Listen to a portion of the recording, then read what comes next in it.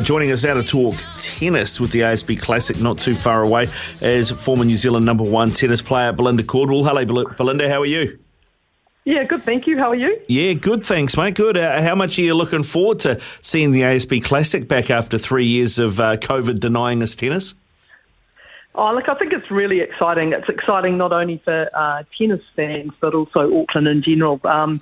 Such good momentum had been built with that tournament in the last, say, 10 or 15 years, and guys like Carl Budge, who really made a difference to the players in terms of who we got out to New Zealand to play. And so it sort of has become the place to be for the first week of the new year in Auckland, or the first fortnight if you think about the men's tournament as well. And then not to be able to do that, like so many other things with COVID, it's a real shame, and sort of the momentum kind of stopped a bit. But I really get the sense that we're building again to a pretty good event. Yeah, and it feels like Nicholas Lamprin's, I wouldn't say seamless because you haven't been in his shoes, but I mean, looking at what he's put together, it doesn't feel like there's been any drop-off at all. It looks, as top drawer as something that Carl Budge would have put together. Oh, I couldn't agree more. And, full credit, Auckland Tennis, great signing there to have a new tournament director like that. And certainly those sort of individuals who have relationships with agents and all sorts of players all over the world and are able to go and have conversations at the Grand Slams and talk about coming out to New Zealand.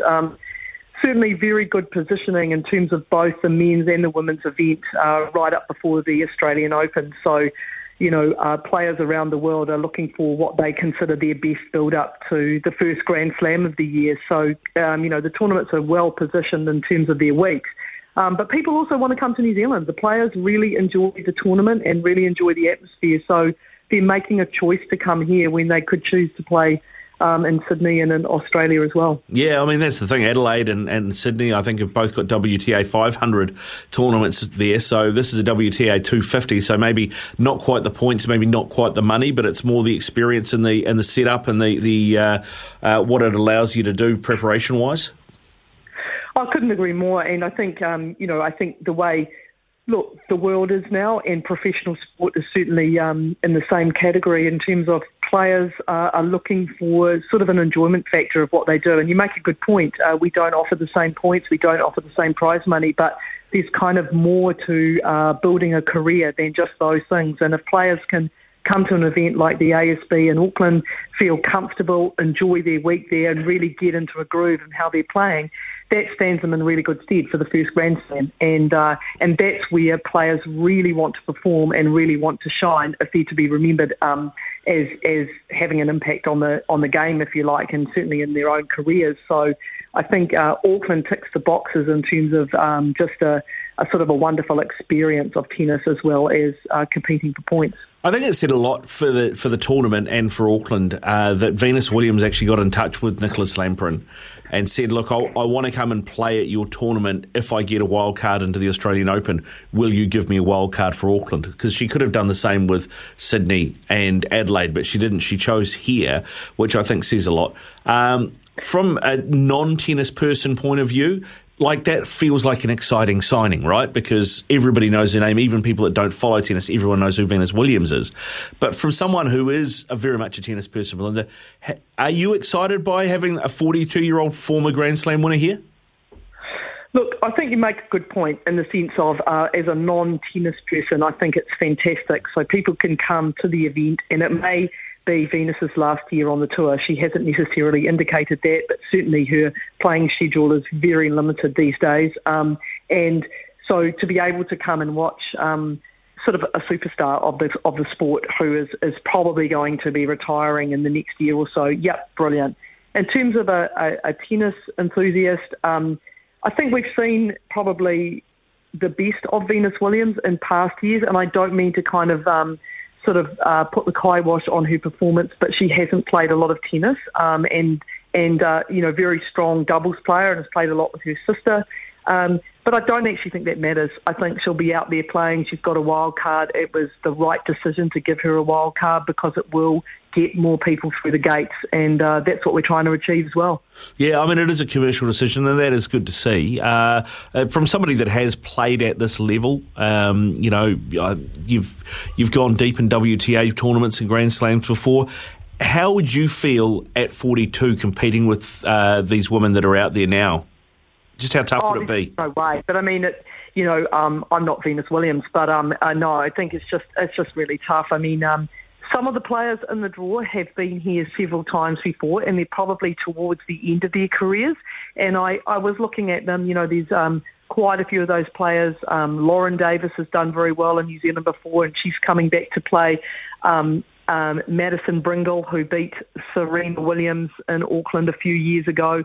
It's a tough gig, though, when you've got these 18 and 19-year-olds who are just at the peak of their prowess in terms of their fitness and their ability. And I think it's a tough gig if you're in your 30s trying to compete week in, week out. But having said that, there's a lot to be said for experience and winning matches on experience and not just physicality. Yeah, that's right. I mean, we don't maybe have current rankings of these players in the top 20 so much. I mean, I think we've got Coco Gauff's the number 1 seed and she's 7th in the world at the moment. But when you look at experience, I'm looking, 2 women who are playing here have won the US Open, and Sloane Stephens and Emma Raducanu. Sophia Kennan, who actually got a wild card as a former Australian Open champion. Coco Gauff and Leylah Fernandez both made the finals of Grand Slams as well. You mentioned Lauren Davis, former ASB champ, so there is a lot of experience, a lot of players who know how to win on the biggest stage. Absolutely, and I think that's what we're good at in Auckland at the ASB is attracting players who you've already mentioned, who they're well-known names. They may not be ranked 1 or 2 or 3 in the world, but I'm not even sure that that's particularly important. They've done really well. I mean, Emma Raducanu, as you mentioned, Leylah Fernandez, I mean, they played in the final of the US Open. They're both young, interesting women who are trying to sort of stamp their mark on the game. And I think as a tennis person watching those type of players, Coco Gauff's another really good example. What a fascinating study a young woman like that is, and needed to graduate from high school before she was with her parents before she was allowed to play as much as she now does on the tour. So interesting stories behind these young women who will capture our hearts. It's more than just tennis, and tennis is more than just a game these days. It's a story, and there are stories behind all these women that we can really engage with. Yeah, which is great, and that's what you want. And another thing that this tournament has done really well over the years, Carl Budge did it really well, is go and identify the next stars. So you can bring them here, give them an introduction into Auckland and into tennis, and at the same time give the Auckland tennis public an opportunity to see somebody when they're ranked 100 before they hit number 1, right? And it's hard to get back. And 2 of those that I'm interested to see how they go, Linda and Brenda Fruhvirtova, 2 Czech sisters, 17 and 15, who are going to be here and have very good ITF records. Absolutely, and you've hit the nail on the head. And the way we attract, the tournament attracts sort of up-and-coming players. Yelena Ostapenko's been out here. She's a Grand Slam winner. We've seen Naomi Osaka play in Auckland, and we all know about her pedigree and her career to date. So you're right, these 2 sisters, and there's something attractive, isn't there, about 2 sisters playing in the tournament. One of them has been given a wild card because her ranking is about 130 in the world. And that's probably helped that she has a more famous sister that she's able to sort of fly on the coattails a little bit of that, and so both the sisters are able to play in the main draw. But you're right, and who's to know? In the years to come, one of them may really push on and become a household name. But and people are able to say, "Hey, I saw them play in Auckland." Yeah, I mean that's the thing. I think it's Brenda is the younger one of the 2. She's won 25 straight matches at ITF level, which I think is 4 tournaments. I know ITF isn't the WTA, but I mean that is still people who are hungry, who are trying to be pros, who are very good at their sport. How tough is that to do? Well, I think you're right, it is tough, but I think it also tells you that she's ready to move on to the next level if you're winning that many matches in a row at ITF. It is a tough sort of breeding ground, I guess, for players who are aspiring to play at the WTA level, but certainly, at 15, that's a great record in itself, but also indicates that she's ready for the next move up, and we'll probably see a lot of opportunities for her throughout 2023 to play at the WTA level, and she gets an opportunity in Auckland. She does. I'm looking forward to seeing her in action. What about from a Kiwi point of view, Belinda? I know that Vivian Yang's had a bit of success recently in Wellington at the ITF there. Who do you expect to see maybe with a wild card from a Kiwi point of view that might be worth keeping an eye on, see what they can do here?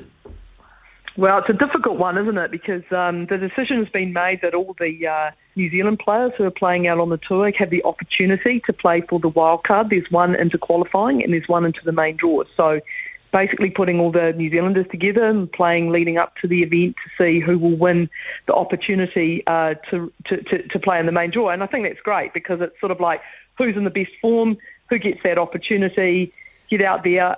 There is a bit of concern, I think, that these players who are ranked sort of in the top 100 in the world, 150, are ranked a lot higher than the New Zealanders. And so the opportunity to have a wild card and to be in the main draw is fantastic. But whether time will tell whether the New Zealanders are outclassed at that level or it is an opportunity where they can really see how much work and dedication they need to put in and continue to put into their games in order to get to the sort of levels that the players in the WTA are.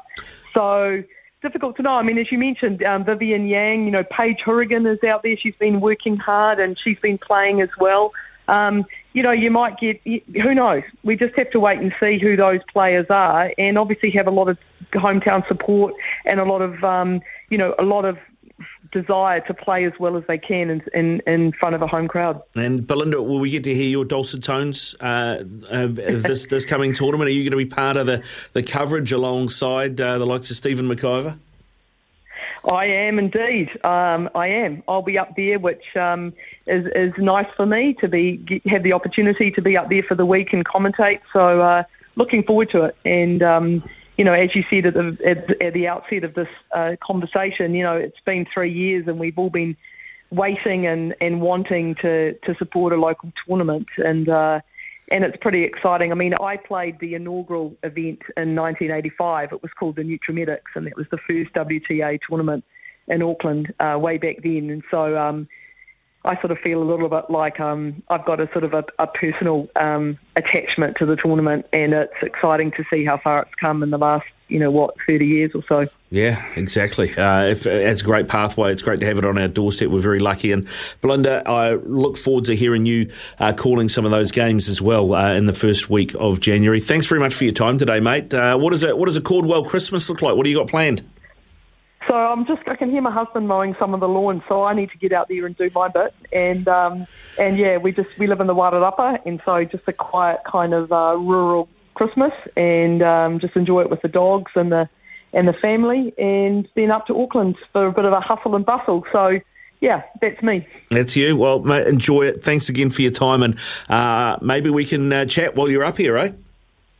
Oh, by all means, just give me a shout. Very happy to. Well done. Will do. Have a great Christmas. Thanks very much, Belinda. All right, cheers.